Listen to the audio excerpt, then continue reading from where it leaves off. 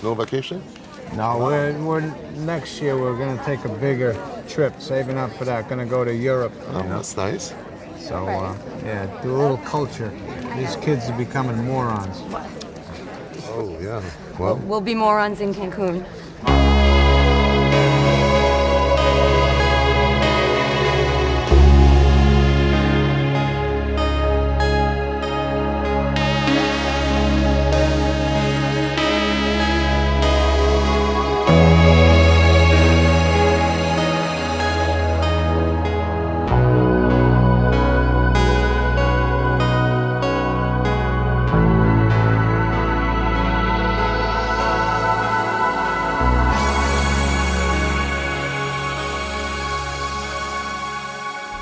Hi.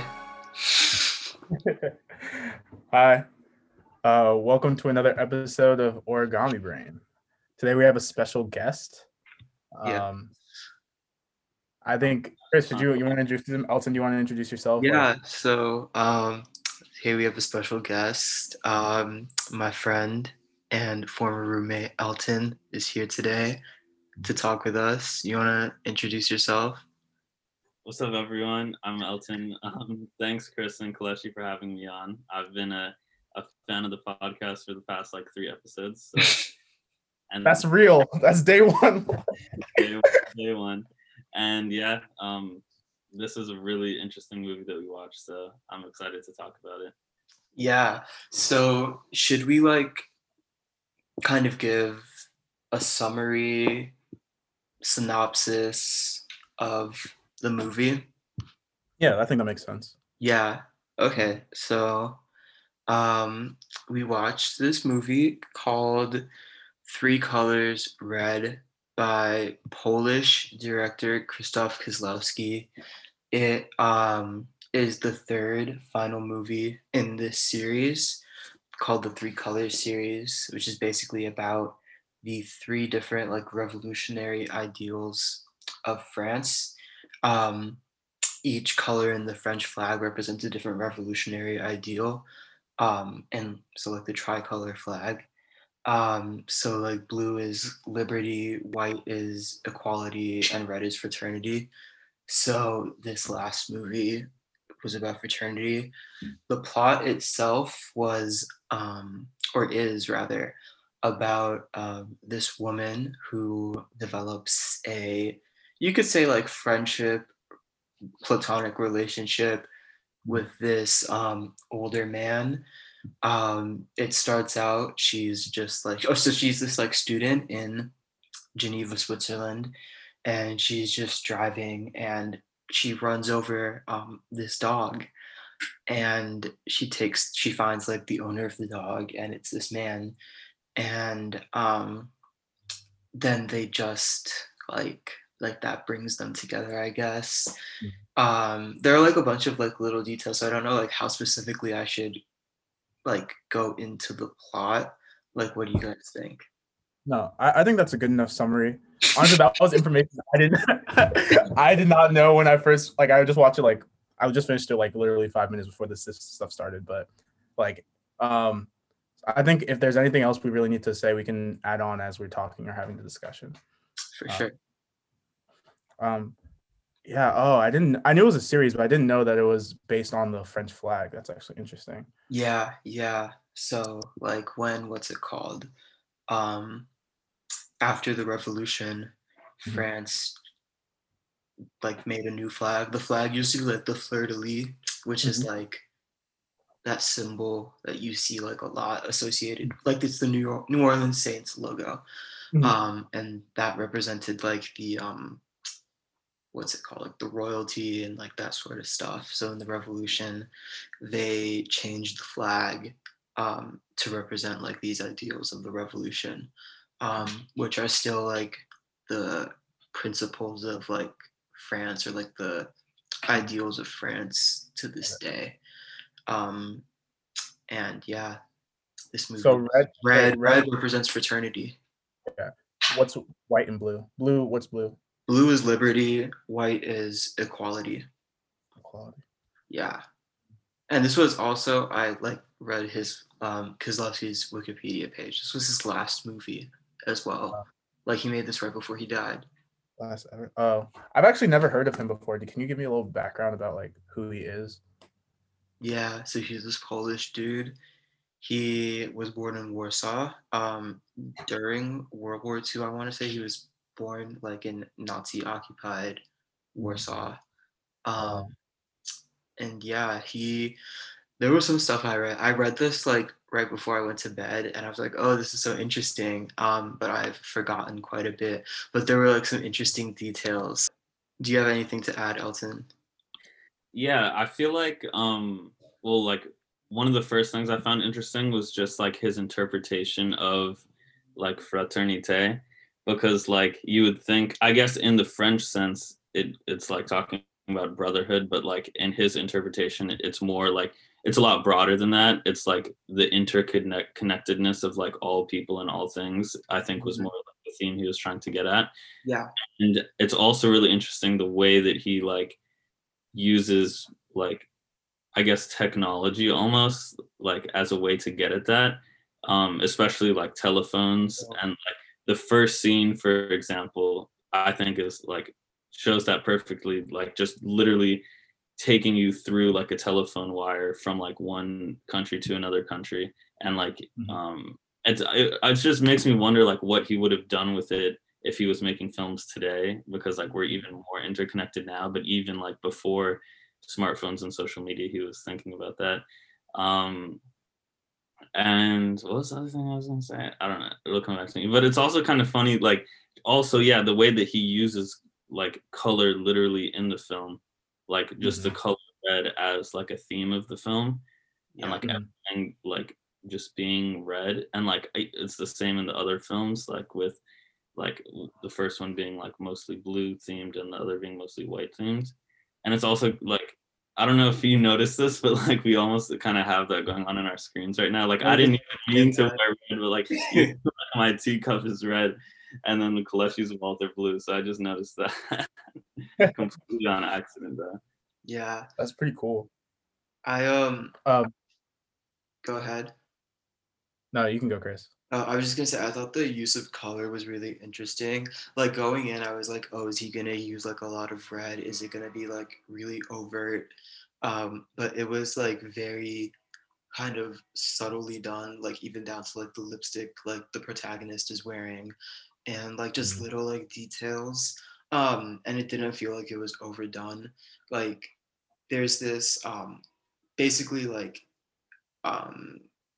the protagonist, the female lead, she does like this ad for like chewing gum, and the like it's just like her set against like this red background, and like at the beginning or earlier in the movie they like put up the ad, and then towards the end of the movie the ad comes down, and I thought that was like, even that was probably like the most like overt use of like the color of red, and it still didn't feel like it was like overdone. Yeah, that movie, that part specifically really stood out to me. It was such a powerful moment, and I feel like one thing the movie really does well is take simple actions or simple scenes and kind of just give them lots of meaning. Where like just give them lots of meaning by like focusing on them. Like I'm thinking about that particular scene, or the scene where she, like right after that, kind of where she helps the old woman like put her glass, like the glass into there. Yeah. Or even when they were having that deep conversation, her and the old man that she's become friends with, and the guy comes in and he's like, have you seen that woman with the buckets? And they're like, no. And she's like, I'm always looking for her, always looking for her. And I'm like, wow, that has so many resonances with just the movie in general. Yeah. That attention to detail is really cool. Yeah.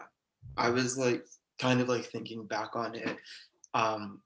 It was just interesting to see, or like to think about like how rich like every like single part of the movie was, how like every little detail had meaning, every piece of dialogue, like all that happens, like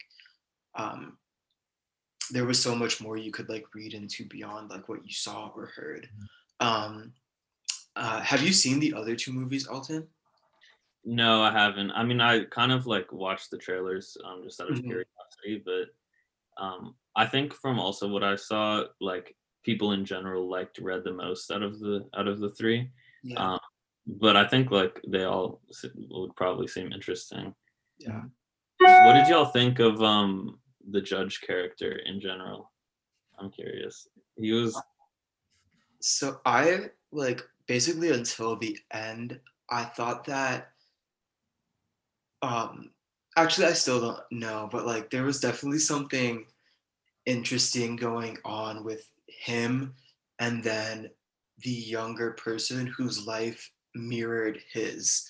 Um Yeah. and I thought Mm. that was really interesting and I don't yeah, I would love to hear your thoughts on that because I don't really know like what to conclude from like what happens. Yeah. I I, well, someone should like explain.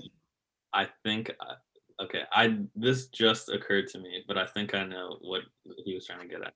Okay, so like cuz cuz I was about to ask y'all that actually too cuz I was thinking about that and I was thinking like one example was him dropping the book that he was studying from in the Yep. street and then like the question on his exam was like that page that it fell open to or just like such just like weirdly specific things that they both mentioned happening to them and so the younger guy is August, right, who like we don't really see him with the protagonist at that many points but like at the end like it implies that like they're like I guess soulmates I guess you could say or they're like the ones who are meant to be with each other, right? Yeah.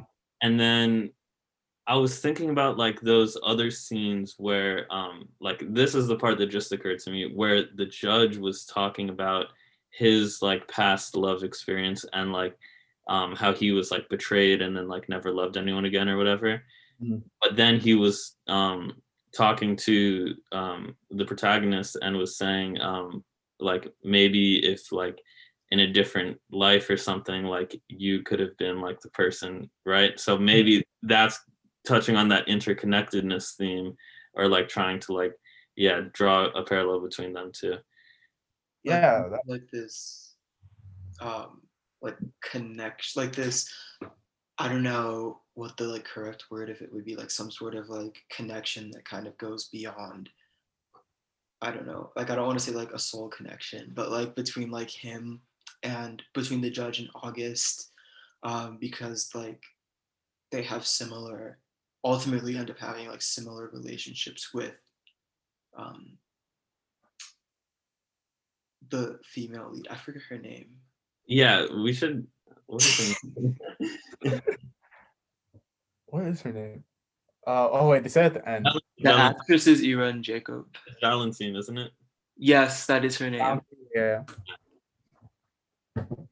Wait, but the weird thing though is not only that their lives mirror each other, it's that the judge kind of has like a kind of like a foresight about that guy's life, which I think is the weird. Like there was halfway through the movie, I'm like, is this guy like a prophet or something? Because he's predicting all these things that are just like crazy, which is why, like while I was watching it, I kind of got the feeling that like it's even more than just an interconnectedness. It's kind of like he's going back and changing the course of his own life in some like weird way. Even though they have different names, but like his, like he also talked about how after he, some girl betrayed him when he was younger, he also went through like the English Channel and he walked throughout England, and but he didn't meet anyone. Like Elton was saying, like he didn't meet anyone, and so nothing changed for him. And so it just seemed to me like the judge's meddling seemed more like purposeful, like, and kind of creepy at some point.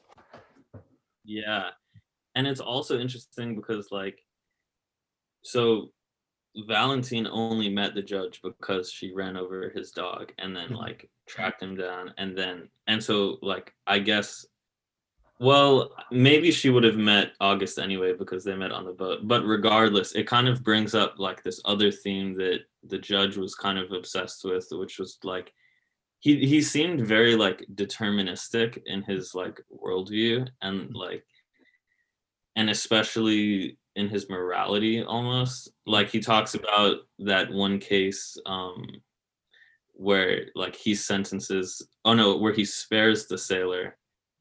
And he says like there's no difference really between like him or me. Like if I was in his shoes, I would have done the same thing. But the only difference was that like I was in my shoes and I was the judge judging him. And I feel like he almost uses that to justify like his intrusions on other people's privacy and conversation. Yeah. And it's also interesting, like just that like kind of moral like relativism, I guess, because like, and also he kind of justifies it in another way too. Like he justifies it by saying like people are better off without knowing the truth about each other. That's the other thing. He's very pessimistic about human nature, right? Yeah.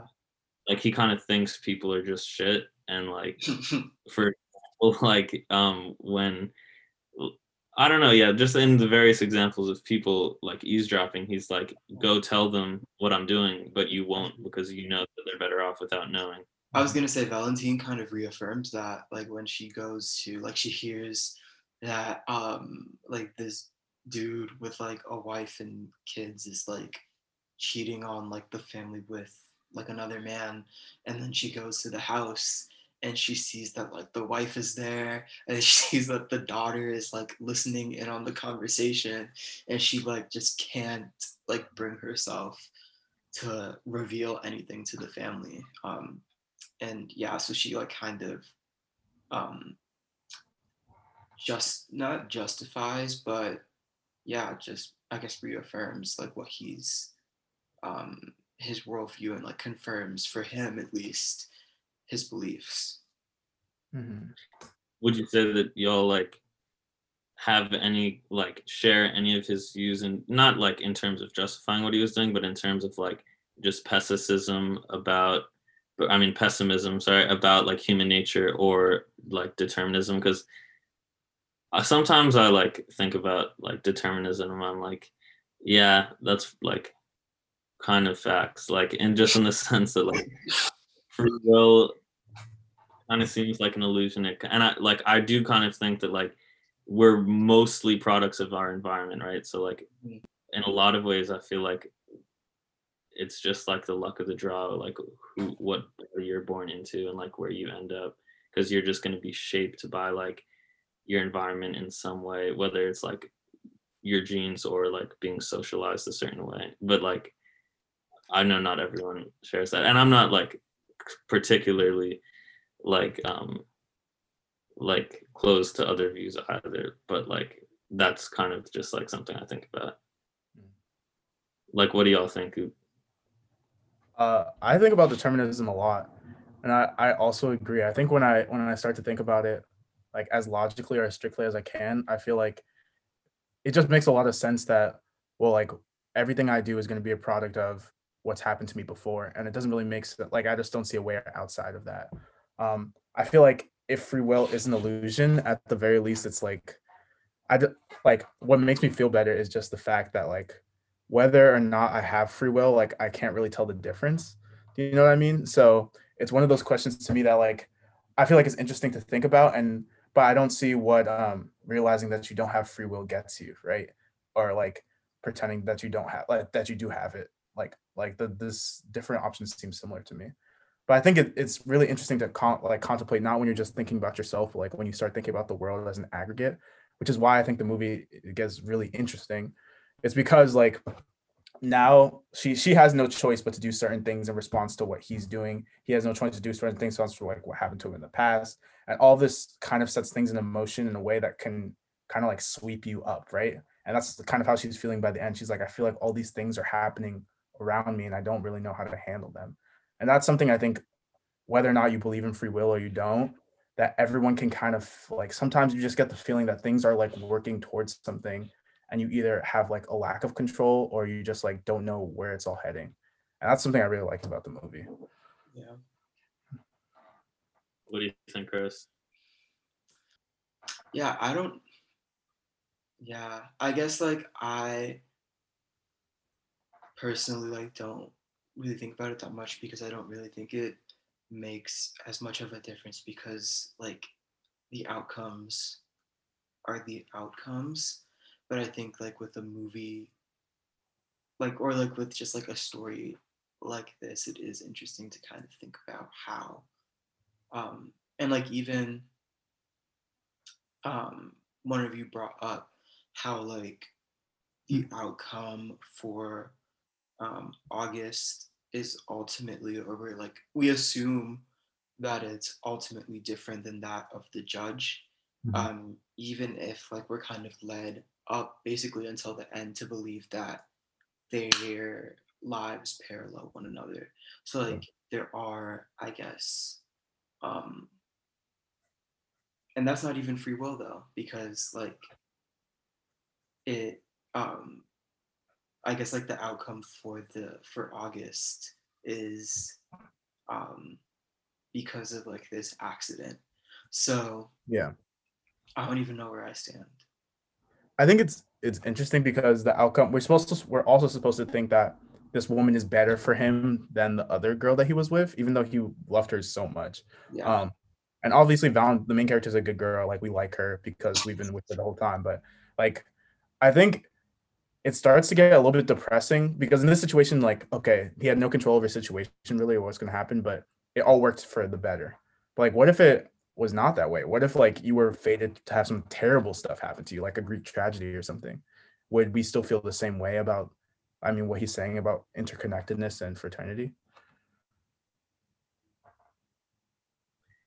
Yeah, and I feel like just his whole it's just funny the way, like, the whole question about determinism and the way that, like, him being a judge, like, because I feel like the question like you were saying, Chris, about how, like, with determinism, like, even if it's true, it doesn't really matter because, like, we just can't like act on everything in a deterministic way, because if we did, like, there can't how can there be any kind of like morals or justice, like, and I feel like determinism, like, is one way, at least, like, the way I think about it, of like being sympathetic towards people and like understanding people's circumstances and being like it, or at least like empathetic and being like, I can see why like this person did this thing or like made this mistake or whatever it might be, but obviously that's all relative.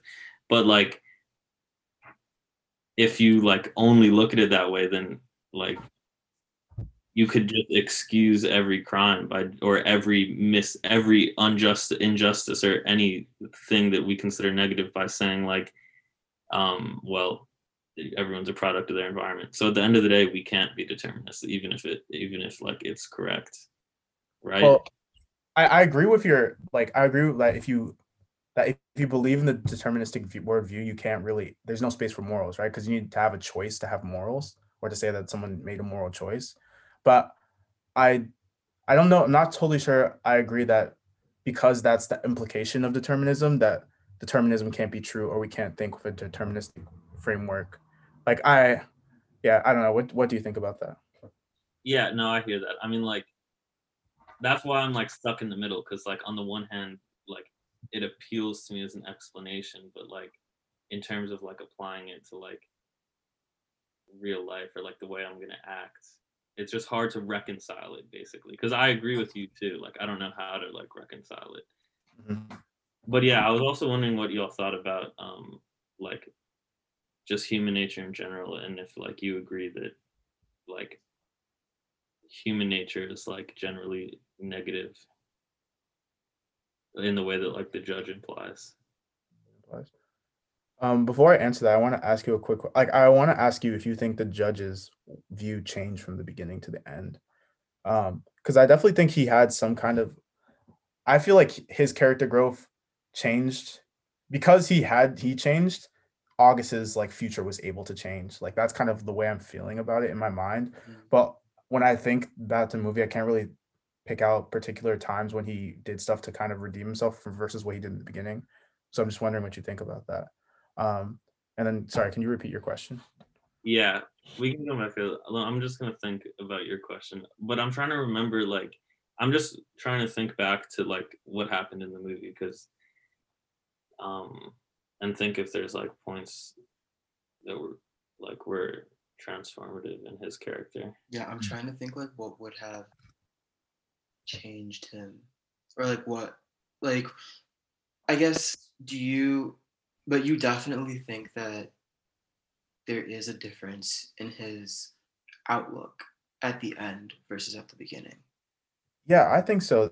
There was like a kind of sense of hope that I perceived from him that I don't think was there in the beginning. And if I think about it now, I think it's the girl that kind of changed him, right? So the girl comes in with this like kind of morally righteous attitude. She's like, "What you're doing is wrong. You can't be listening to your neighbors," right? And he kind of gives her some skepticism about that, but she also continues to like show him through her own actions that people aren't bad, which is, I think that's why what Elton's question like kind of sparked my thought, because she like gives him the money back when he gives her way too much money. She brings the puppy back even though she doesn't have to.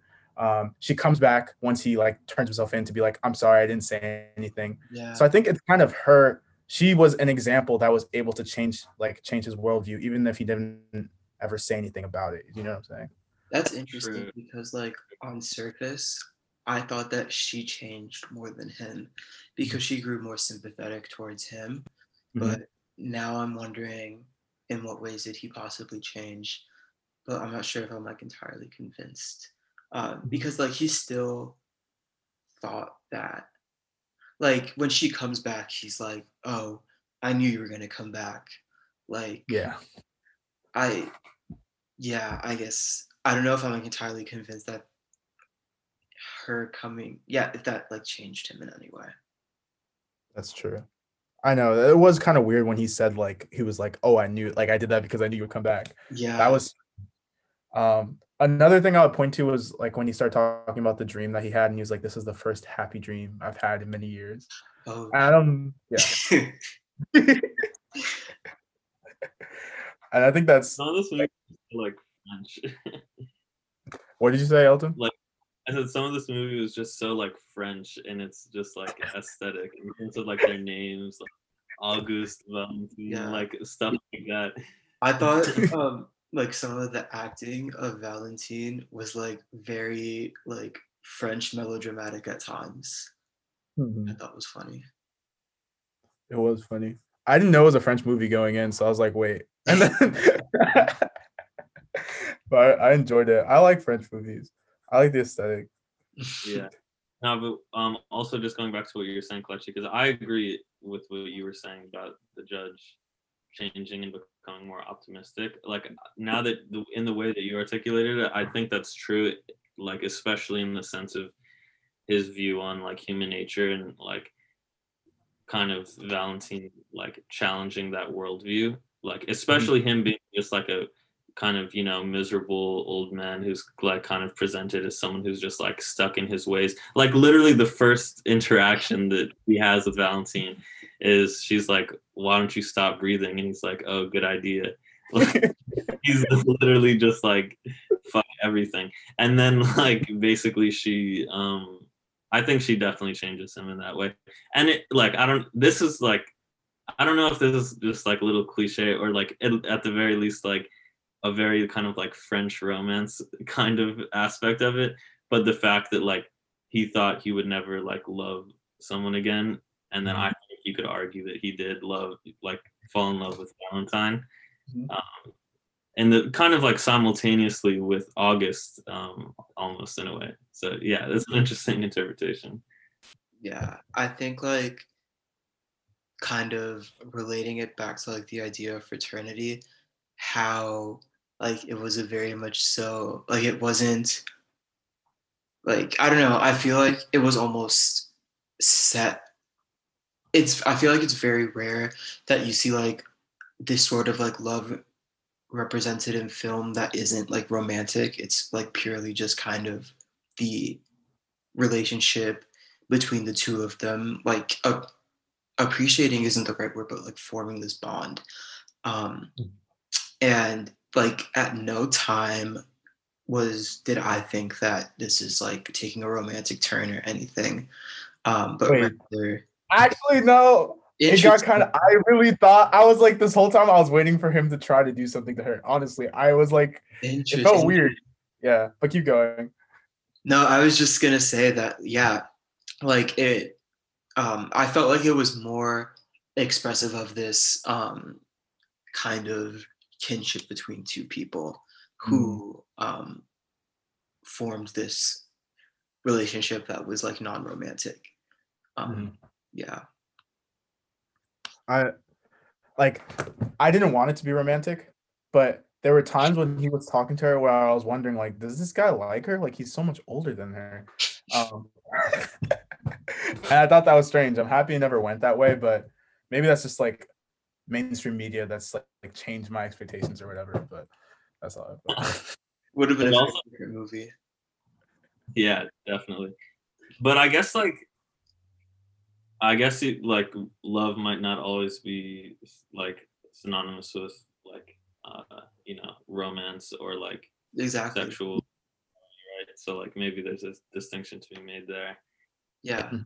Maybe okay, so maybe rather like instead of like non-romantic, non-sexual, there was this fraternal romance. Eternal romance. Yeah, It was nice. I think another thing I was wondering, do you guys feel like they fell in love kind of fast, or that their relationship seemed like it? I was trying to track when the change in their relationship actually took place. You know, they had that one night where I think after she came back, they started talking a little bit about their family. He, opened up a little bit, but I feel like I'm still having trouble trying to really track like when is it that she went from being like I'm like disgusted by you, I pity you, you're a fucking bastard, to all of a sudden she's telling him about just like her life and whether or not she's gonna go to England and all these other things. Yeah, that it's kind of hard to put your finger on where that happened because it just feels like it happened, yeah, so seamlessly. Like the only part, and like remind me what was happening at this part, but the scene where they were like drinking the peach brandy. Do you remember like what were they talking about in that conversation? I don't know if y'all remember. I remember the last part. That's when he started talking about the sailor, and he was like, "It's actually my birthday." Wait, no, man, I'm mixing those parts up. I'm honestly not 100% sure. Yeah, I don't specifically remember either, but I guess the question I'm trying to figure out is like, why did she keep going back after? Like, why did she even go back the first time? After like she discovered he was like eavesdropping and stuff. What do y'all think? so after she brought back the money, and that was when she found out he was eavesdropping, right? Mhm. So she had like no reason to come back. She just came back. That's interesting. Wait, no. Then the next time she came back, wasn't it because he turned himself in? No, I thought there was a time between that. Oh, between that. So she comes back the first time. I might be wrong though. She comes the first time is when she tries to give the dog back, and then the dog ran away. I thought that's why she came back. Yeah, okay. And then that was the time when she tried to get back. Then she tried to get back the money, or is that a separate time? Mm-hmm. Okay. You're yeah, that's when. So at which visit is?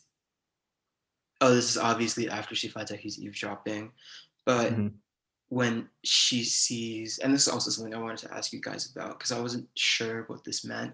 But when he's eavesdropping on his neighbor, who like controls like half of the heroin in Geneva or whatever, like yeah. So A, when does that happen, and B, what is like the significance or the importance of like her brother being like a heroin addict?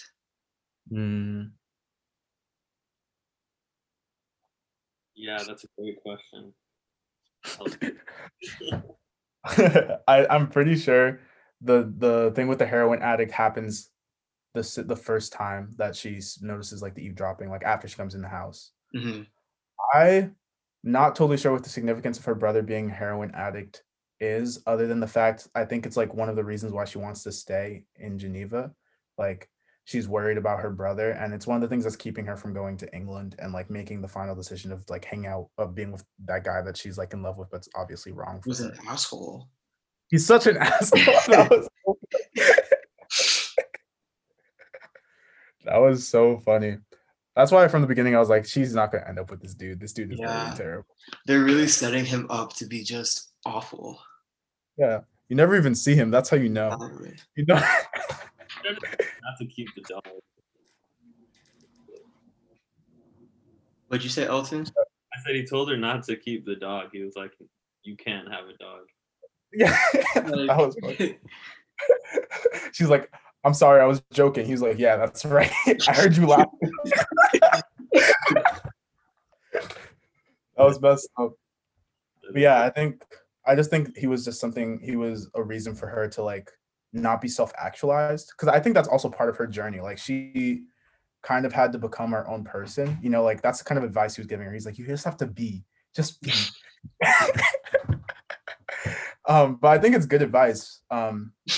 Because she's this kind of I feel like I should ask you guys what you think of her as a character and like what kind of person she is, because she's this person who's in the limelight. A lot of people are watching her, but she seems self-conscious, Depressed. depressed maybe. Like she's almost falling when she's like on the runway. She's struggling through her dance classes. So it seems like she needed something. She needed this. Yeah, I think I think maybe she kept on coming back. Now that you bring it up, she kept on coming back to the judge because she seemed quite isolated, like in her life. Yeah. Like she never, like you never see her like talking to someone in her dance classes. If I recall correctly, like the when they're like picking the photos of her, she doesn't really have much to say and like which Mhm. photo is chosen. And then the one they choose, she looks really sad. And like she has a shitty boyfriend. Mhm. And like there's this man who just pops up in her life who is like, I don't know, she's like actually forming some sort of like bond with. Mhm. And like even if she at the beginning kind of is like put off by his behavior or Mhm. like his comportment, she still is like interested in or intrigued by him. So that Mhm. I think like might um shed light on why she like kept on coming back. Mhm. Yeah. She also did have like in the scenes you were mentioning where they're picking the photos with the photographer, there was that scene where he like tried to slide on her. Yeah. Did. Exactly. Just showing that he just wants something from her. Yeah. Mhm. Yeah, definitely. Another part that like I really wanted to ask about that like I just didn't really understand was like, so when she walks into the cafe and like this happens a couple times, she like walks in and pulls the thing Yeah. like in a casino. I don't know what they're called. Um like The slot Um, machine. yeah, the slot machine, yeah. And then it like for some reason the bartender implies that it's like bad luck to win. Mhm. Like the first time she loses and he's like, "Oh, you lost, right?" Like thumbs up. And then when she wins, it's like a bad thing. Or at least from what I caught. I don't know. I kind of um personally thought that was relatable because she got all of these coins and like what are you gonna do with all these coins? That probably has nothing to do with the symbolism in the movie, but I would be so pissed if I got like all these quarters and like yeah, had to put them in my bag or something, or in my case my pocket. um but yeah, I can't answer your question, Elton. No, that's a good answer. I had no idea what that was about too. Like it was just weird, honestly. But what I can say is I really enjoyed when August had like the little car chase and the slot machine had all the little cherries in a row, like as he's scrumped by. That was so cool. I Yeah. thought that was a nice detail. Yeah, the cinematography in general was just like really cool. Mhm. Why did you? Oh, when was the first time you saw this movie? This was the first time I actually Oh, just heard about it. So like, because like I was talking to Chris about like, picking a movie like for us to talk about, and I was literally just scrolling through Letterboxd and like looked at like a couple ones that looked interesting. I had never even heard of Red, but then like y'all both like it caught y'all's interest as well. So word, and word, word. yeah, Had you heard about it before? Or? No, I've never heard about it, but I was assuming that you like knew this movie, you liked this movie a lot, and like there was a reason that you picked it. But that's cool that you just saw it too. Yeah, no, like there were a couple other ones that would have been interested in watching. Like Solaris was one, the Tarkovsky. Grave of the Fireflies is like a Studio Ghibli movie I haven't seen, but like I've seen most of their shit and I really like it. Wasn't it the one about the guy who takes the vow of silence that we're talking about? I think we're thinking about Andre. It was by Andre. Do you know what I'm talking about? Oh, the about the artist, right? Yeah. Rublev, something. Yeah. That looks interesting too. His movies, it would be interesting to talk about Tarkovsky on one because like, the only a film of his that I've seen was Stalker, but like it was really dope. Really good. The way that like, all right, we're getting distracted. This is a different movie. I've never watched any Tarkovsky movies, but I had this media like film professor, and he used to talk to me about Stalker. This movie about a horse. I can't remember that he said it was like very, very long. He just had a lot of admiration for Tarkovsky. So it seems like you have good taste. It seems like other people like him too. Stalker is so insane because like I don't know, like he creates like the film is like most of the film is them just like walking around in a big grass field, but like the way that he like creates a world like out of nothing. Like one thing that I like about films is when they're like innovative in the way that like anyone could have made it if they thought about the idea. You know what I mean? Yeah. Like anyone could have shot that film if they had just thought of the idea because you didn't need anything for the set really except for like a train track and like some grass and like there were other scenes like in a few scenes in buildings and stuff, but in general like it was all just ideas. So like that stuff, like I think I'm trying to think what's another example of a movie like that.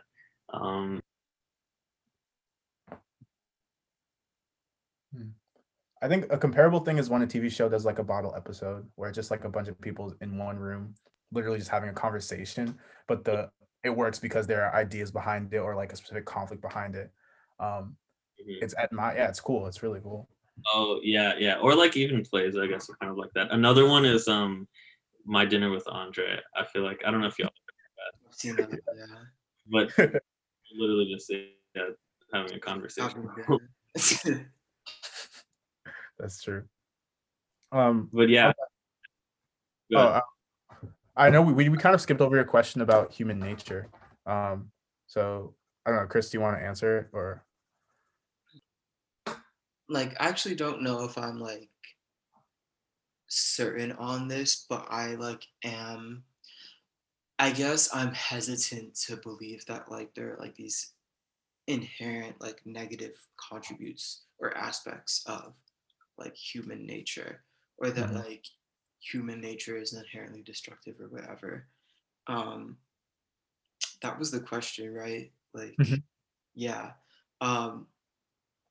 I think that to an extent, like people will do what is best for them or take actions that are best for them, but I think oftentimes what's best for them is also best for the community, or for like what's best for them is the best for the other and the best for the group as a whole. And yeah, I don't know, like I don't like to think that humans are like fundamentally bad, because then I just don't like I just don't like to think that. But yeah. What do you guys think? Can I ask you a question about what you just said? So are you saying that they like humans are not necessarily bad or good, it's just that they're self-interested and sometimes those self-interests align with the self-interest of other people? Yeah. I like don't think that like there's like this inherent evil to human and that there to man, and that there are like all these different. Like I don't think like civilization is like man's ability to like kind of restrain from partaking in that evil or like acting in like those bad interests like Hobbes like would say.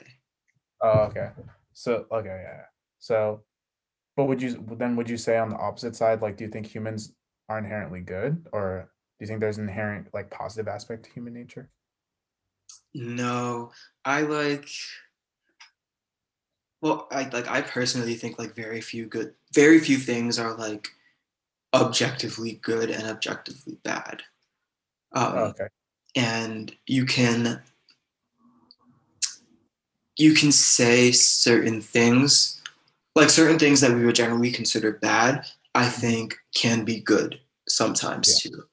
Mhm. So like I just don't think that, yeah, I just don't think that like that's a good mode of classification. Yeah. I think that's kind of where I fall with things too. Like, I think maybe a couple episodes ago I talked about like existence preceding essence, Mhm. and like not really believing in like just the idea of a human nature, or like feeling like that's not necessarily like the right way to talk about like what humans do or what humans have, like what humans like, yeah, just like that humans aren't anything in particular. Um, so yeah, I don't really feel like humans are necessarily bad or good. I feel like what human beings do have like across the board is possibility. Um, Yeah, I feel like that's a good way of framing it. Like, I'm happy that you like answered that way because like I guess my question wasn't really that fair to ask like is human nature good without saying like what's good and what's bad. Because mhm, part of what we were talking about before is that like if you look at things deterministically, then it makes it hard to like make moral judgments at all. So exactly. yeah. Mhm. Oh, yeah.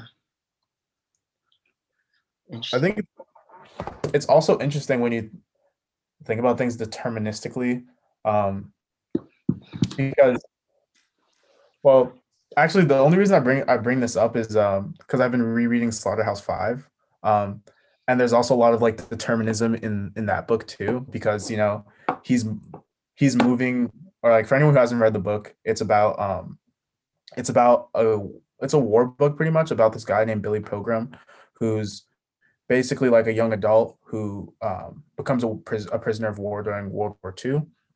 But while he's a prisoner of war, he becomes unstuck in time. So basically, he moves from like different parts of his life, like from his childhood through like his wedding to his death to like the part where he gets like abducted by aliens, like basically the same way people move in time, and he's not able to control it at all. So he kind of just flashes throughout all these different parts of his life. And at one part of his life, he meets these aliens who are able to see in four dimensions. So the same way, like you might see a space in front of you, they can see like time. They can see like people from beginning to end, or like all things that have happened or will already happen. And so because they can see like that, they're basically of the opinion that like time is just what it is. There's no like why, there's no real causes. It's just like it is what it is, and everything is the way it pretty much has to be.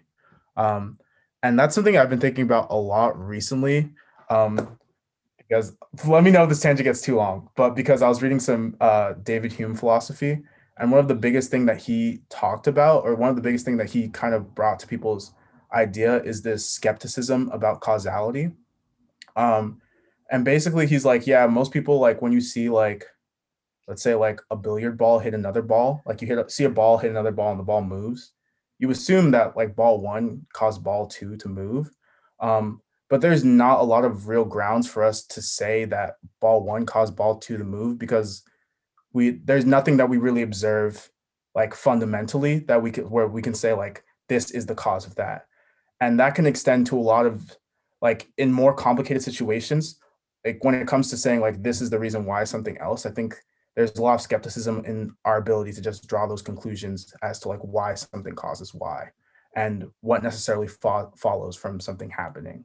And then when you start to try to apply that to your own life, like why are you the way that you are now, why did you do something, what might you become, it starts to get more tricky, because then you start to think of like well, who am I? Why am I doing the things that I'm doing?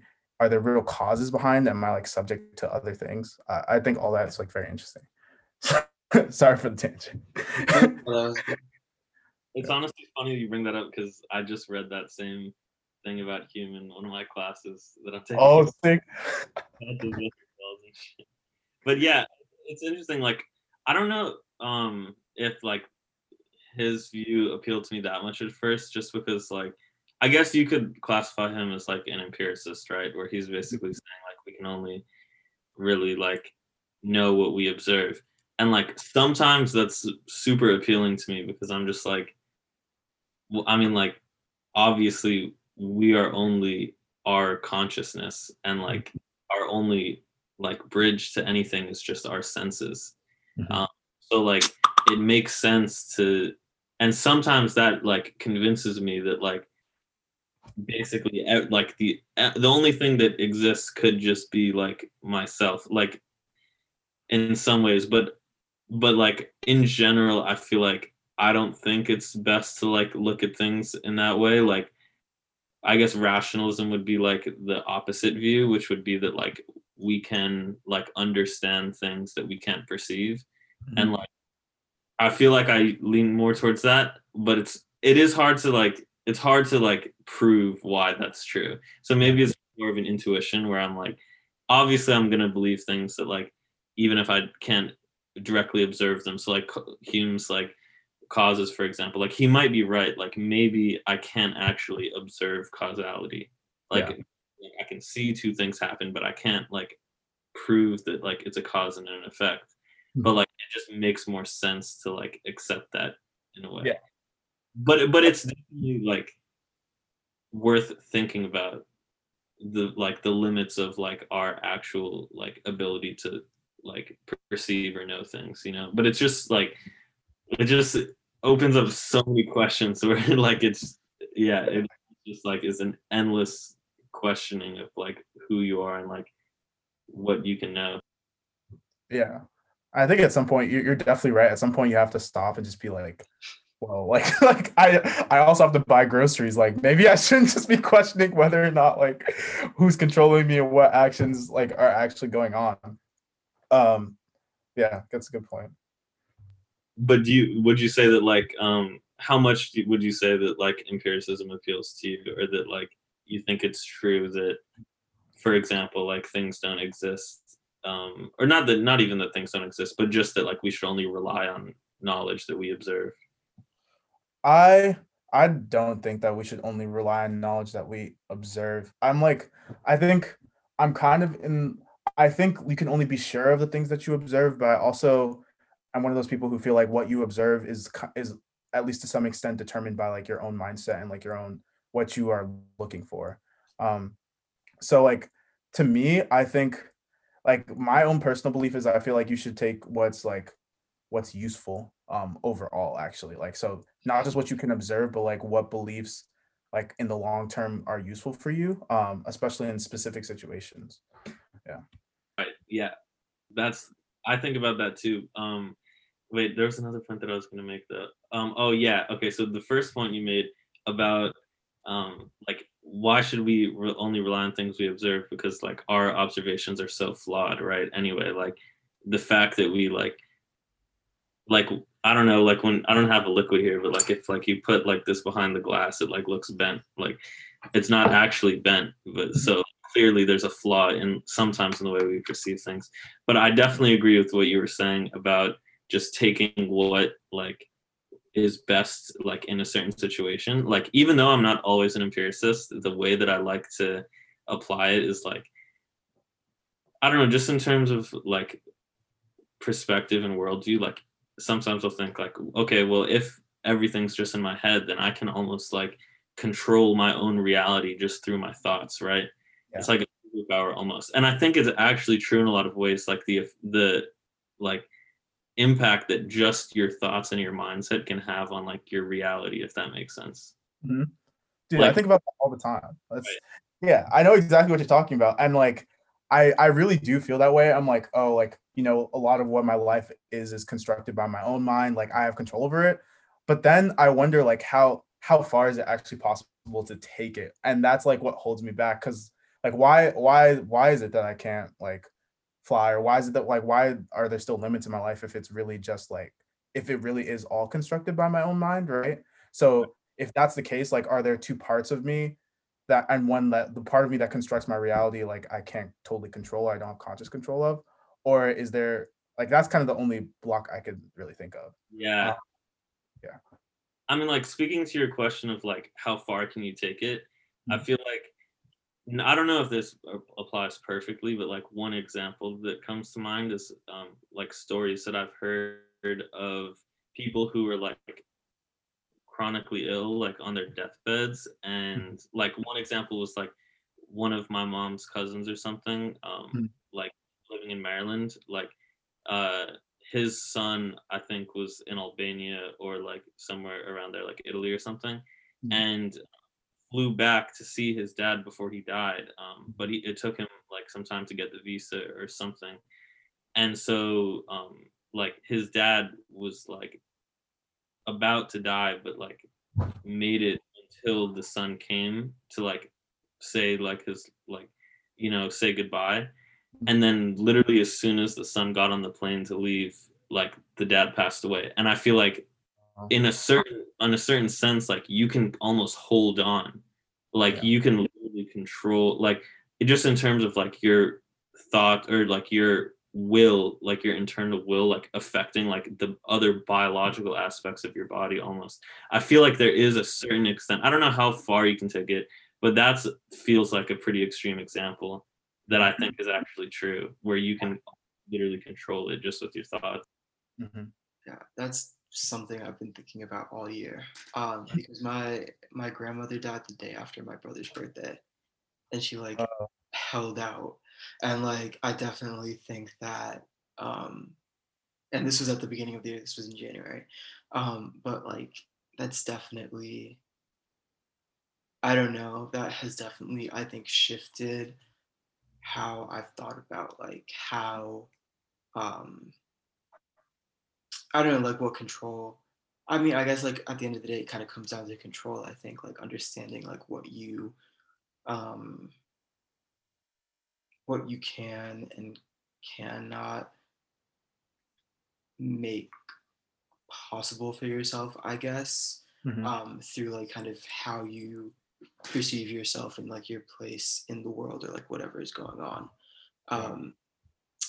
And yeah, I think that I don't know, like I don't really know if that necessarily kind of aligns with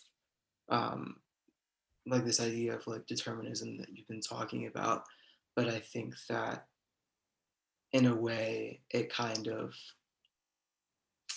gives like agency back to like the individual and like their ability or like in your ability to like I guess like control your reality or like yeah. It's kind of funny because like it almost like makes me think of the title of the podcast that like I don't know like what the inspiration was for the title, but like it almost like implies like, you know, manipulating like your internal reality or something. That's exactly what I was trying to say. Bro, I mean, yeah, it's very, very cool. It does give a lot of agency back.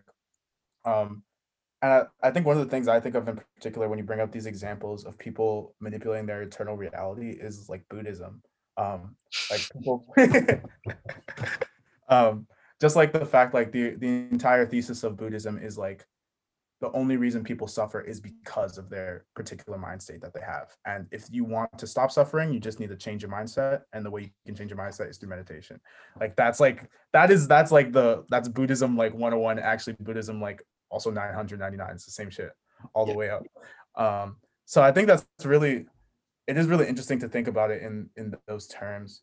Yeah. I do wonder though, like just like to put a little more of a comical spin on it. Like I don't know if you guys have ever seen that video of the little black boy trying to become Super Saiyan. You know what I'm talking about? He gives the whole spiel. He's like, anything you can put your mind to, you can become. And yeah, so sometimes I hope we don't end up looking like that, trying to like change our internal realities. But Yeah. I definitely believe. I think like for me personally, that is such like a conflicting idea. I mean, because like I hear something like that, like you have like this much control and shit like that, and it's like, oh, like rise and grind, like you're the reason like why like shit is going wrong in your life. But then like I guess like the socialist in me is like saying like, well, there are all these other like conditions that like whether or not like you are whether or not like whatever is going on in like your head, like whatever you're like conceiving mentally, there is like a reality that you don't have control over that is putting that is like creating these impediments for you. Yeah. So I don't know like where to reconcile that, because I think you, and to an extent I agree with you, you raise like a really kind of compelling um viewpoint, and like you said, like it's the thesis of Buddhism. But like, excuse me, does that conflict with kind of these like material realities, I guess you could say? Yeah. That's a really good. No. Oh, you go. I'm talking a little more. That's a really similar framing it, Chris, because like especially just like when you mentioned socialism, because like it's honestly really true in particular about like Marx and like Hegel, who like Marx was based on in a lot of ways, like um like their whole philosophy of history is very like, I guess what you could call like teleological, or like is in a way like deterministic. Like Marx didn't think that like, you know, socialism would happen and communism would happen, but he said like it necessarily will happen as a result of like the necessary progression of history, and like the way that like that's the way that they explain like everything basically. But it really does conflict with like, I don't know if it's incompatible, but like definitely with what Clutchy was saying about like Buddhism. And I can't believe I didn't think of this example before, because it's way more extreme. It's like the Buddhist monk in Vietnam who lit himself on fire in protest. Yeah. Like, how is that possible to not budge, to not even react it when your body's on fire? But like, I guess that's the power of like mental control. I mean, I don't even know how to explain that. To be able to light yourself on fire and not react at all. I don't even know how to explain that. That's so crazy. But yeah, I guess I would also want to think more about if I think like those two are incompatible, or if like you can't like incorporate one in certain aspects and the other in different.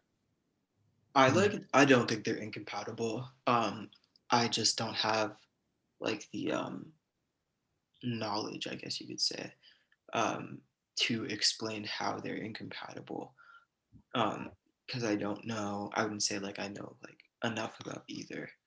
But I would like kind of suggest, yeah, I would suggest or guess, I guess, that there are like two different planes, and that Buddhism is on this one plane in terms of kind of like the mental capacities and like how you perceive the world. And then I guess like Marxism and like more like concrete political philosophy is on this like plane of like kind of the world around you, like the world outside of you, that you necessarily don't have much control over. You only have control over how you perceive it. Yeah. I think that's like 100% what it like the difference. Like I don't think Buddhism would say that you have like control over like how your day is gonna go. You do just have control over how you perceive it, and like it's and like ultimately that's the only thing that matters. Like you could be like starving but still having a good time. Like if you you know like that's like kind of the idea. That like pain is like has to happen. Pain's a requirement of life, but suffering isn't. So I think that's like the big thing. Interesting. Yeah. I feel like I agree, but I think like a real extreme determinist would just say, like, oh well, the Buddhist is only having a good time because they were born rather than something else. So I feel like the determinist will always just reduce it to that. So, like, what's going on? I don't know. I think it's. I mean, it's kind of crazy. Do you ever like wait like just you're just like sitting and you're like, wow, I cannot believe I'm me. You know what I mean? Yes, like I, every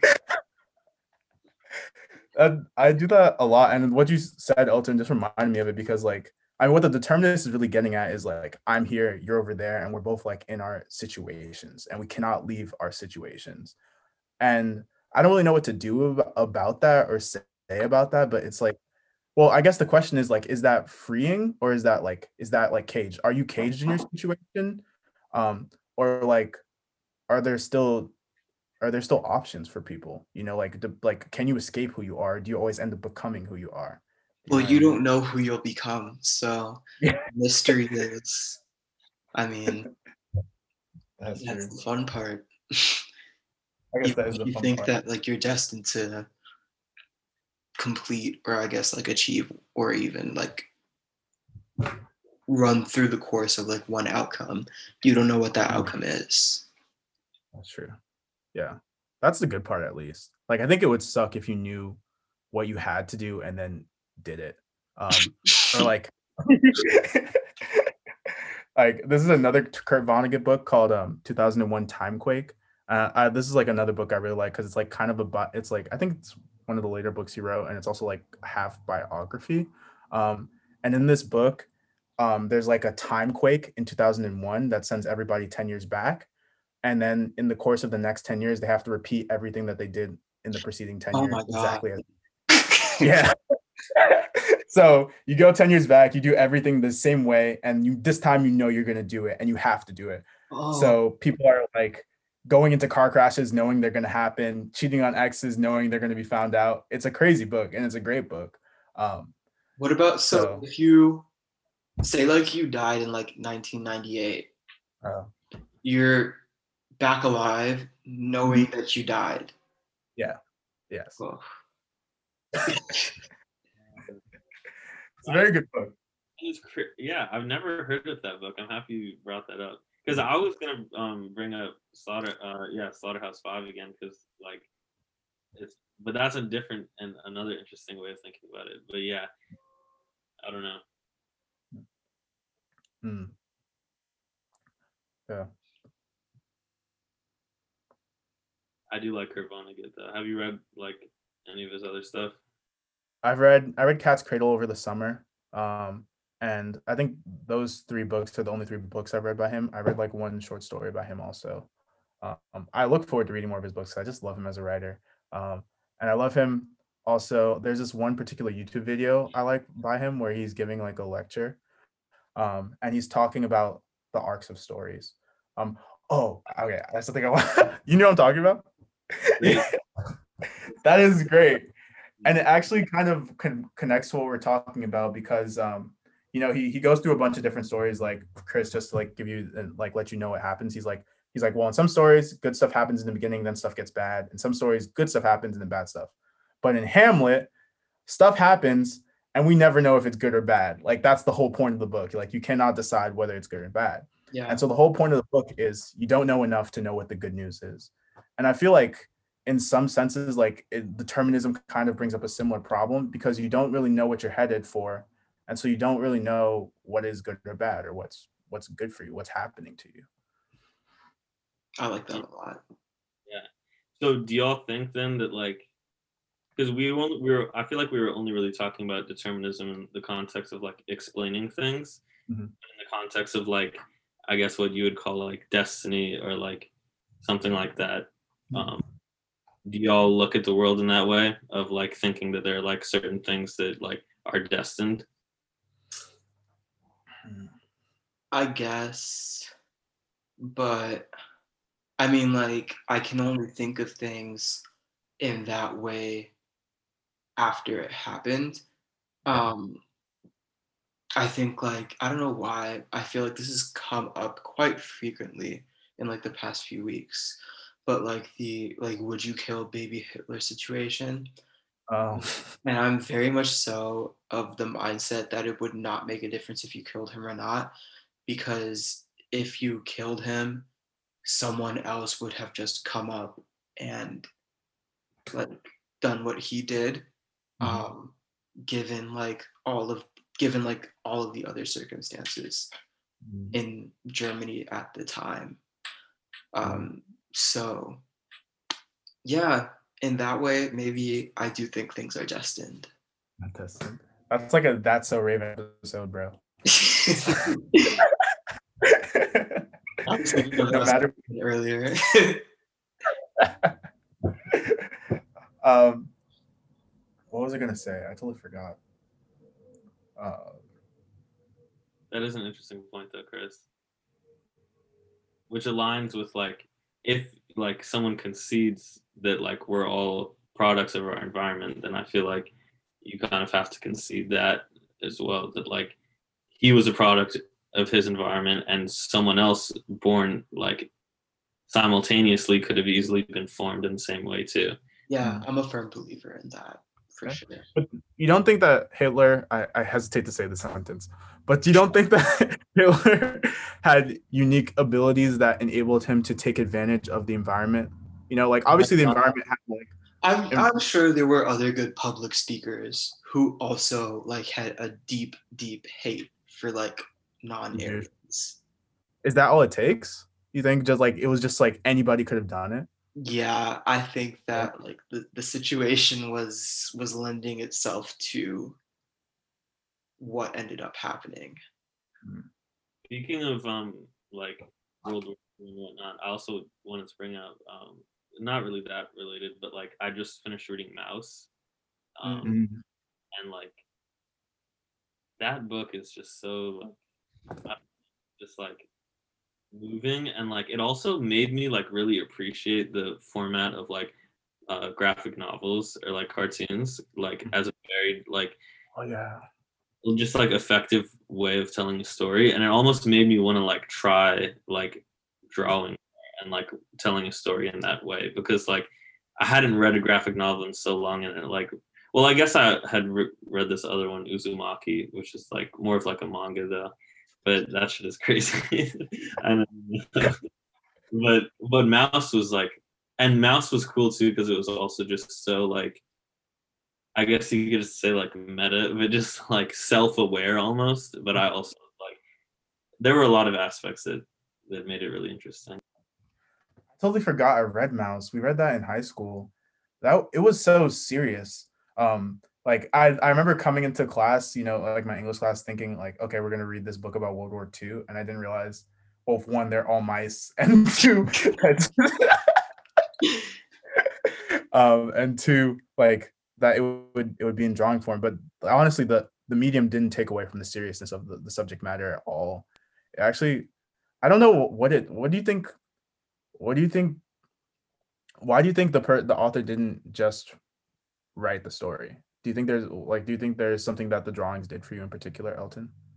Yeah, I mean, well, I have a feeling like there's like two questions. Like one is Art Spiegelman like probably just like was a cartoonist or like felt like that was the way that was most effective for him to write it. But like the other question is like why that made it more effective than it could have been as like a written story. And I feel like I don't really know, honestly. Like I mean I guess like well, for one, it like allows the analogy, like you were saying, to the animals in a way that I feel like actually you could do that in written too. It's like Animal Farm. So like I don't maybe think it would have been as effective though, like as like mice, if it were like written like Animal Farm. I mean, there's a lot of like creative things that he does with the like the visual aspect in terms of like combining frames or like overlapping frames and stuff like that, which is cool. But I don't know if that's the reason why it was really so like effective. Maybe like there isn't necessarily something about it being a graphic novel. Like maybe it could have been like Right. effective as a written book, but like the way he did it like was just the way he did. I mean, another one that I also found really like powerful was Persepolis, which is like almost a similar style. I don't know if y'all have heard of Persepolis. It's about No. like the revolution. Oh, there's a movie too, but it's based on a graphic novel, Mhm. and has like a really unique drawing style. But it's about like a girl growing up in Iran, um, and then she like moves to France because of the revolution. But yeah, I don't know. I don't really have an answer. Is what I'm saying. I'm still thinking about it. That's totally fine. Yeah. That's really cool though. I'm I I've only read a few graphic novels, but I've always wondered why they're not more of a thing. I think like I really enjoy comics. Like I love like on Instagram, like I think most of the accounts I follow are just like comics because I like what words and pictures can do together. Um, so it's always interesting to me because I feel like there are writers or people who are like, I don't know if language can really convey the things I want to convey. And so it's interesting to go to a medium where you don't have to, or things aren't so slippery. Like when you kind of look at a picture, for the most part, unless you're looking at like a some kind of illusion, like things are as they are. Whereas with language, there's a lot of interpretation going on. So to put the two together, I think is interesting, but I can't say I have like a fully synthesized view on like what it means to put the two together. That's how I feel about memes. That's true though. Like, That's actually very true. memes are a great format when done well Mhm. to What really do. format of like I guess expression do y'all feel like is most like you have like the strongest connection to in terms of like film, like the written word, like prose, poetry, drawing, or like yeah, any other forms? I think That's y'all such a discussed it partially. Well, I guess in the first episode you were talking more just about like film in general. yeah. Or we're talking about creativity in general too. I'll show you guys this picture I drew. I drew a picture of Chris. Um, um, we can, but anyway, I don't know. It's a very hard question because I feel like I kind of like I started out writing and drawing. So, and I've been doing both. Like I've been doing both for most of my life.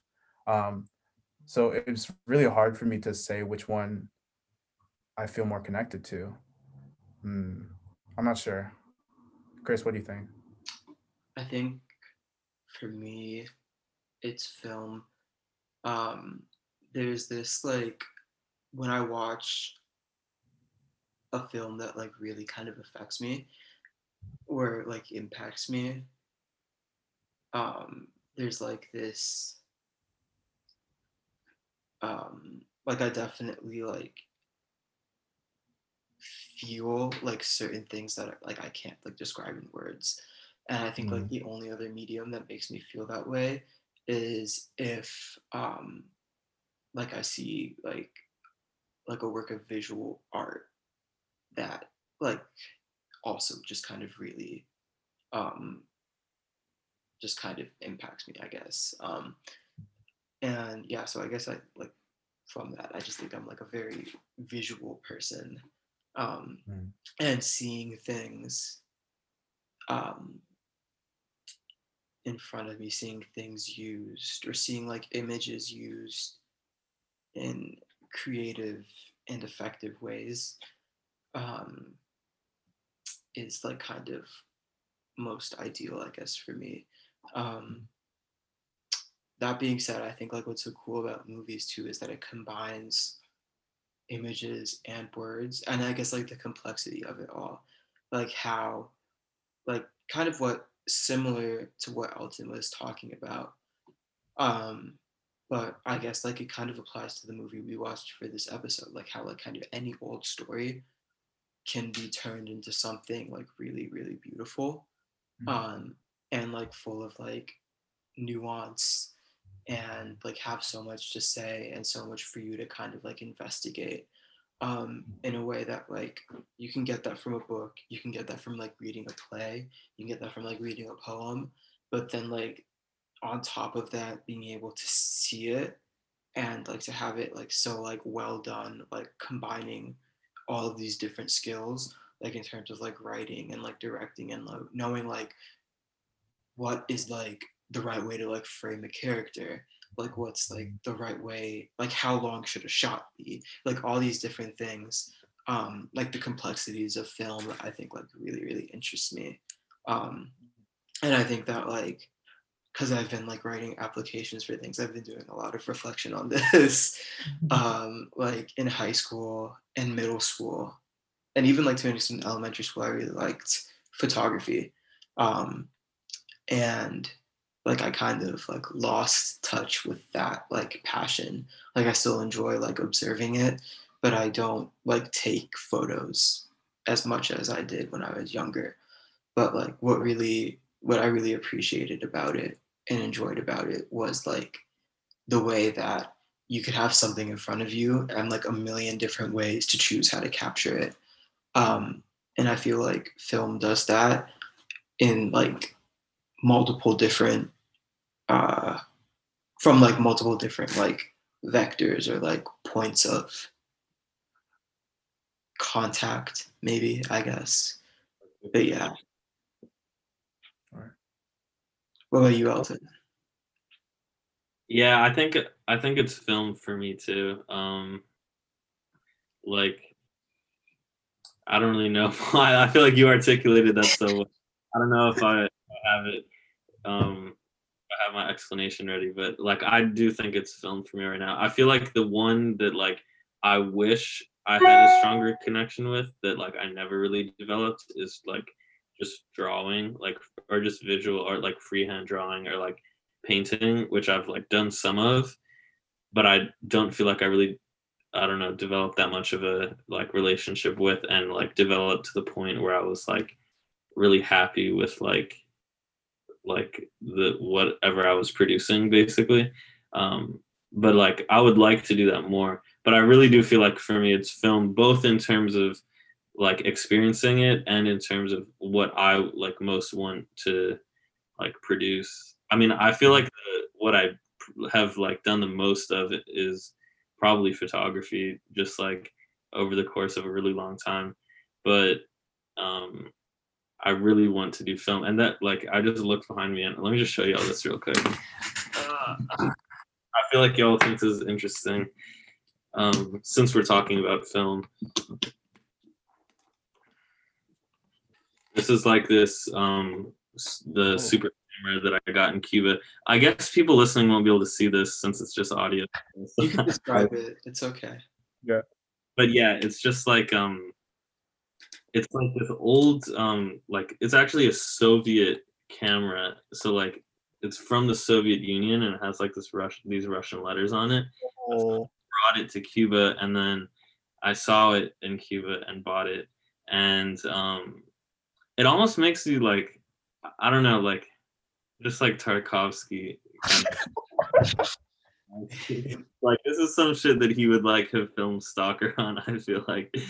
But it's just a cool object and I want to film something on it, but I don't have the right film. But yeah, like just in general, I feel like I really like want to produce films, and I feel like at some point, not even as my primary objective, but like I definitely have to at some point is how I feel. Have you made any short films? I've made some like videos of fuck, my bad. Like I've done some kind of like short films of like just my just like experiences like with like some of my friends, or just like kind of trying to document like a certain like period in my life kind of, but nothing like really that plot based. I feel like I've written like scripts and stuff, but like I've never like filmed them because I feel like I'm too self-critical sometimes. But which I feel like y'all were talking when I was listening to the episode 1, I was like I have a lot to say about that, but I really relate to that. But I don't know. Yeah, and I guess I've like kind of like done some like music video related stuff, but more in collaboration with other people as well. But like what I really want it to do is either like like an actual film with a plot, or also like documentaries. Like some documentaries have been really like impactful to me. One is this documentary called The Act of Killing. I don't know if y'all have heard of this. It's basically a documentary about and this kind of relates to the morality that we were talking about.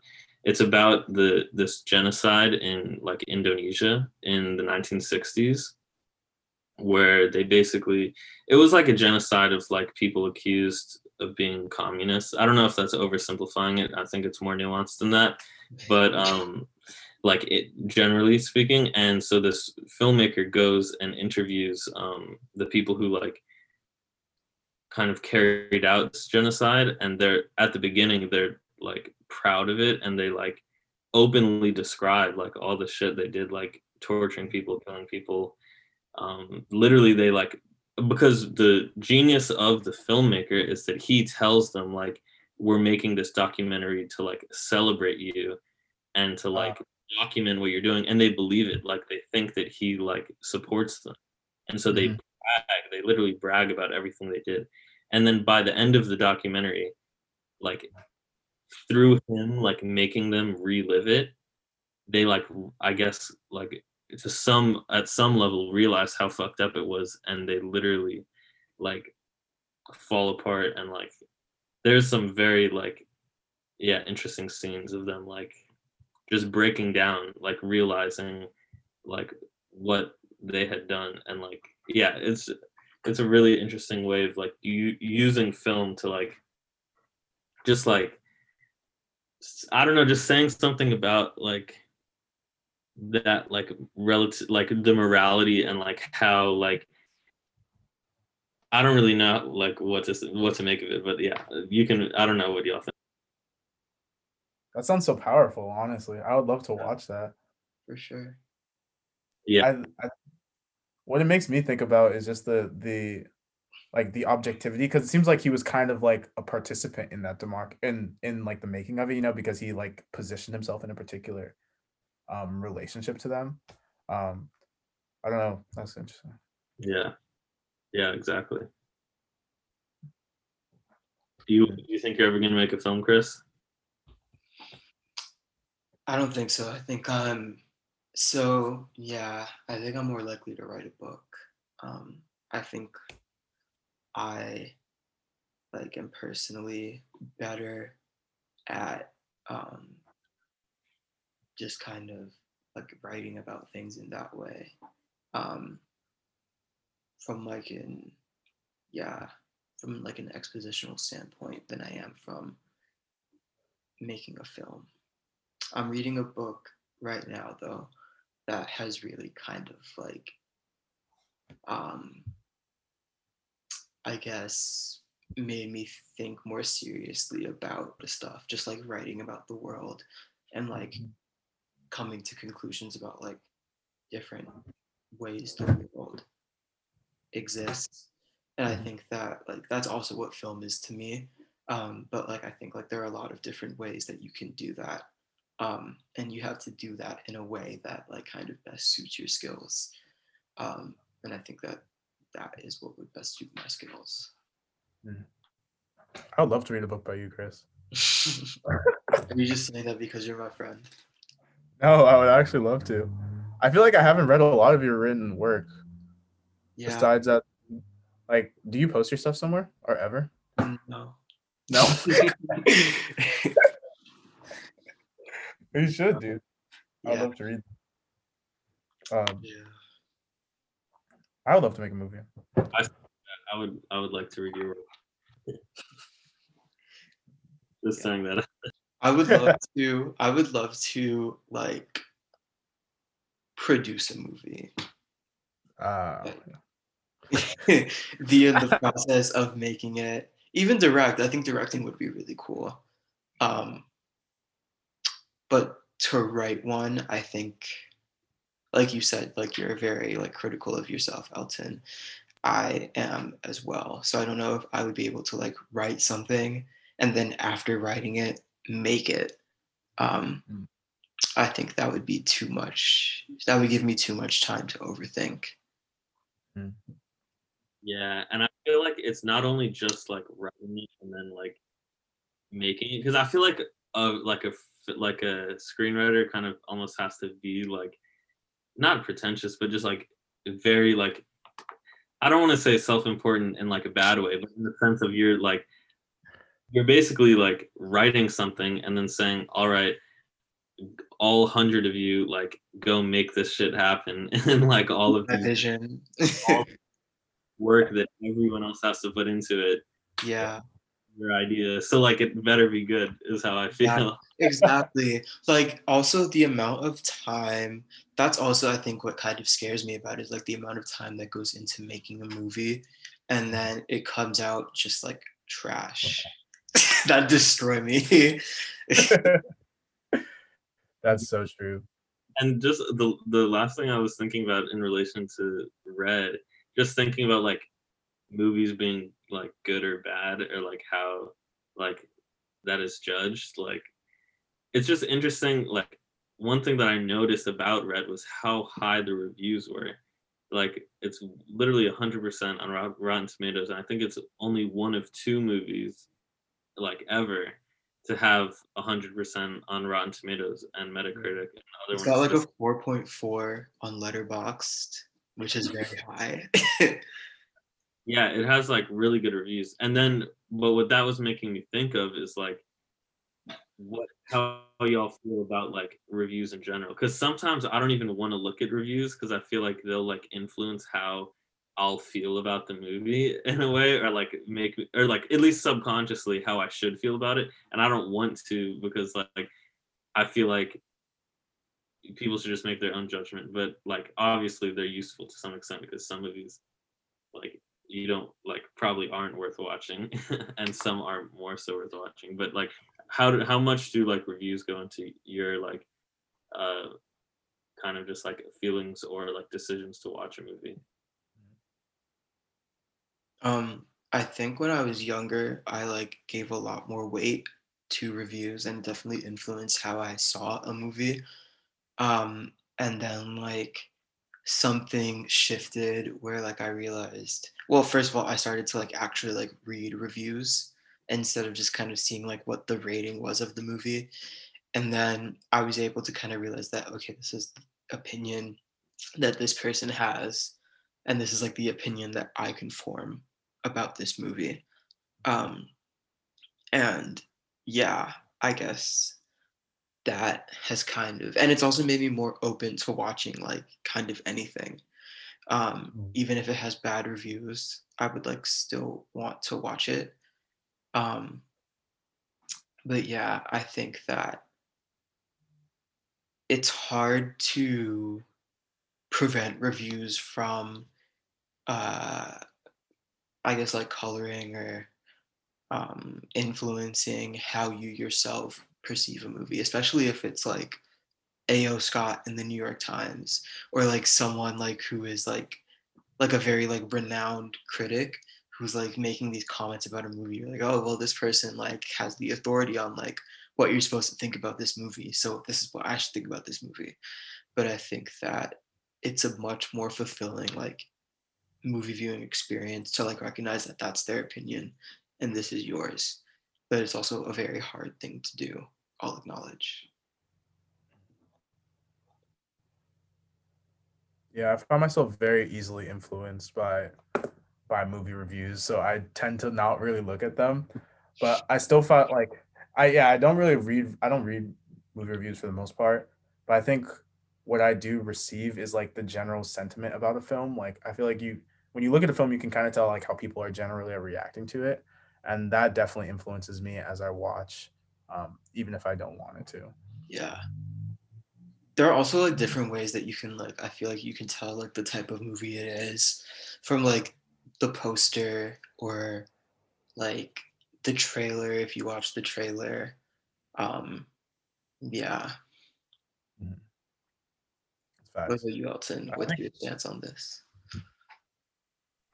Um, I mean, I definitely watch trailers, probably more than I read reviews, and I feel like sometimes trailers can do a good job of like reflecting a movie, even though sometimes they don't, and sometimes they're like, I feel like more likely to like sell a movie short and like make it look basically like not achieve like a representation of like how like good the movie really is. I feel like a movie will usually like, I mean, a trailer will usually like underestimate a movie rather than overestimate it, but maybe that's Mhm. not always the case.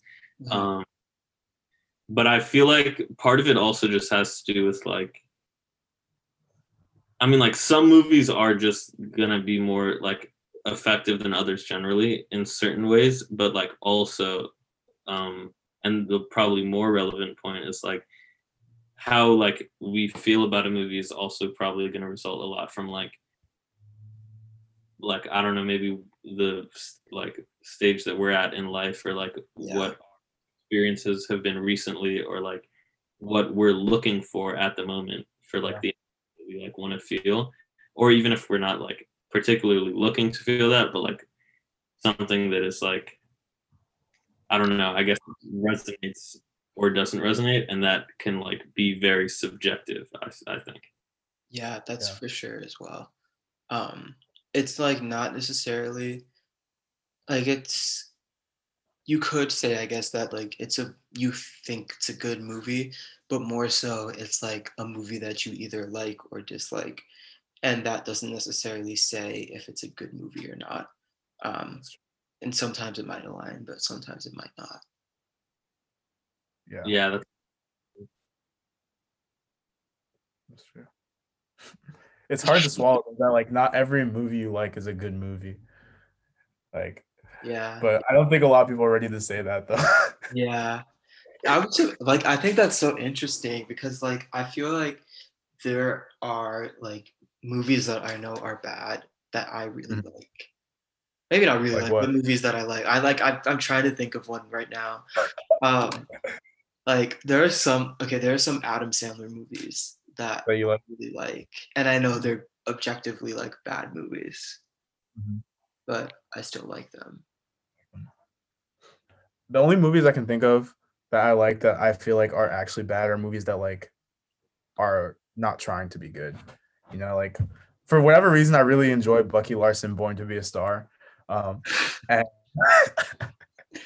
and that's a terrible movie, but it's not like it's just like it was never supposed to be like a serious like sit down and ponder type movie. Yeah. And then there are like movies that I think like are supposed to be really good that I don't like. I think I do have an example for that. Like what's it called? Birdman. I did not like that movie. Birdman. I, Yeah. I liked Birdman, but I'm curious to hear. Well, I can probably see why one might not like it. I liked the one take aspect of it. I thought that was cool. Yeah. I thought what's it called did it better. 1917. 1917. I thought like I feel like it made sense for a movie like 1917 because you're following this dude going like trying to get home, like trying to get back to like his country's side in a war. Whereas in Birdman, it's just this like middle-aged dude dealing with an identity crisis. Like I feel like if if it wasn't like shot in that way, it would have been a significantly less interesting movie. Yeah, and I guess in comparison to like Red, like where both movies have like just like old men who are just kind of miserable and pathetic, like you don't really have like they didn't really get that like sympathy in Birdman that like they achieved. I feel like in Red, Yeah. it wasn't. Yeah, that's true. I also like maybe wanted to bring up like just out of curiosity, Borat, since Borat, the second Borat's about to come up, and I was wondering like what y'all's opinions were on that movie. I've never seen the first one.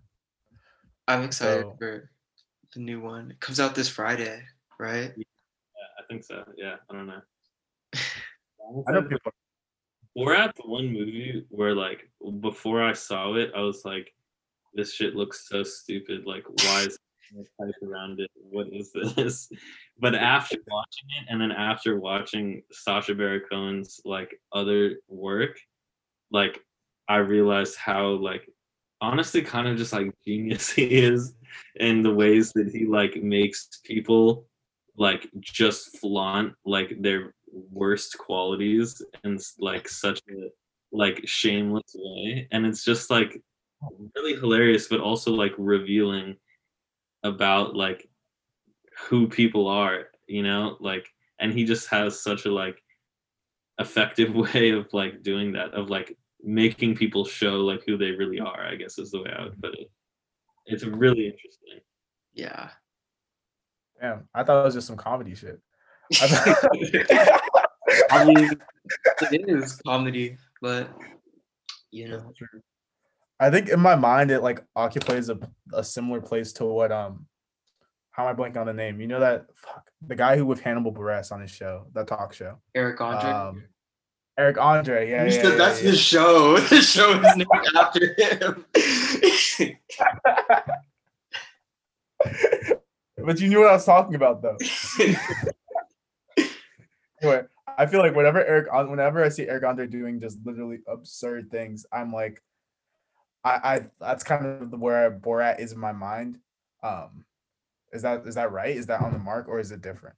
It's an interesting comparison. I definitely see where you're coming from, and like, yeah, I definitely also shared your opinion like at like before I saw it, but like, and maybe it doesn't even come across at what I was saying as much in Borat. I feel like it's even more effective, like that kind of like strategy that I was talking about in it's called Who is America? Is that what it's called? His show. It's called Who is America, right? Yeah. Yeah, like he does the same thing there, but almost in like a more like targeted and specific way. Like Mhm. politicians. And that shit, like, really, I feel like some crazy shit. Like, I don't even know how to describe it. He literally gets Dick Cheney to autograph a waterboarding kit. Wait, what? Wait, what? Like, hey, That's terrible. you sign my waterboard, and Dick Cheney's like, oh sure. Yeah. Like he like the way that he like makes people admit to shit, almost like admitting to like their, or at the very least like admit to their like disposition towards like anti-Semitism, for example, or like racism or any other like kind of like divisive things. Like there's a lot of really like the example, there's so many examples where he basically just makes people admit that like they don't really care like if like they see something like that happening. Wow. That sounds funny. Maybe I should watch Borat, bro. Yeah. Watch the new one too. Mm. Yeah, it's also pretty entertaining.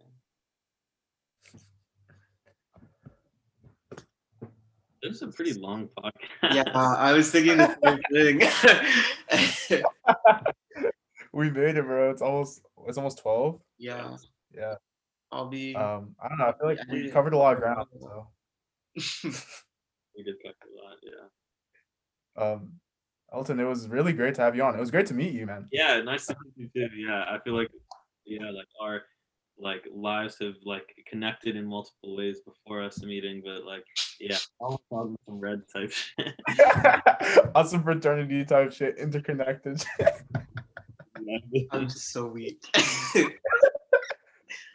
No, but yeah, I mean, yeah, thanks for having me on. Like, it was a great conversation, and I like could have easily kept talking, but like I feel like we could just keep talking forever. Yeah, thanks for coming on. We should definitely do this again. Yeah, so- It was a pleasure having you. yeah, thanks, man. All right, we'll talk soon. All right. All right. Peace.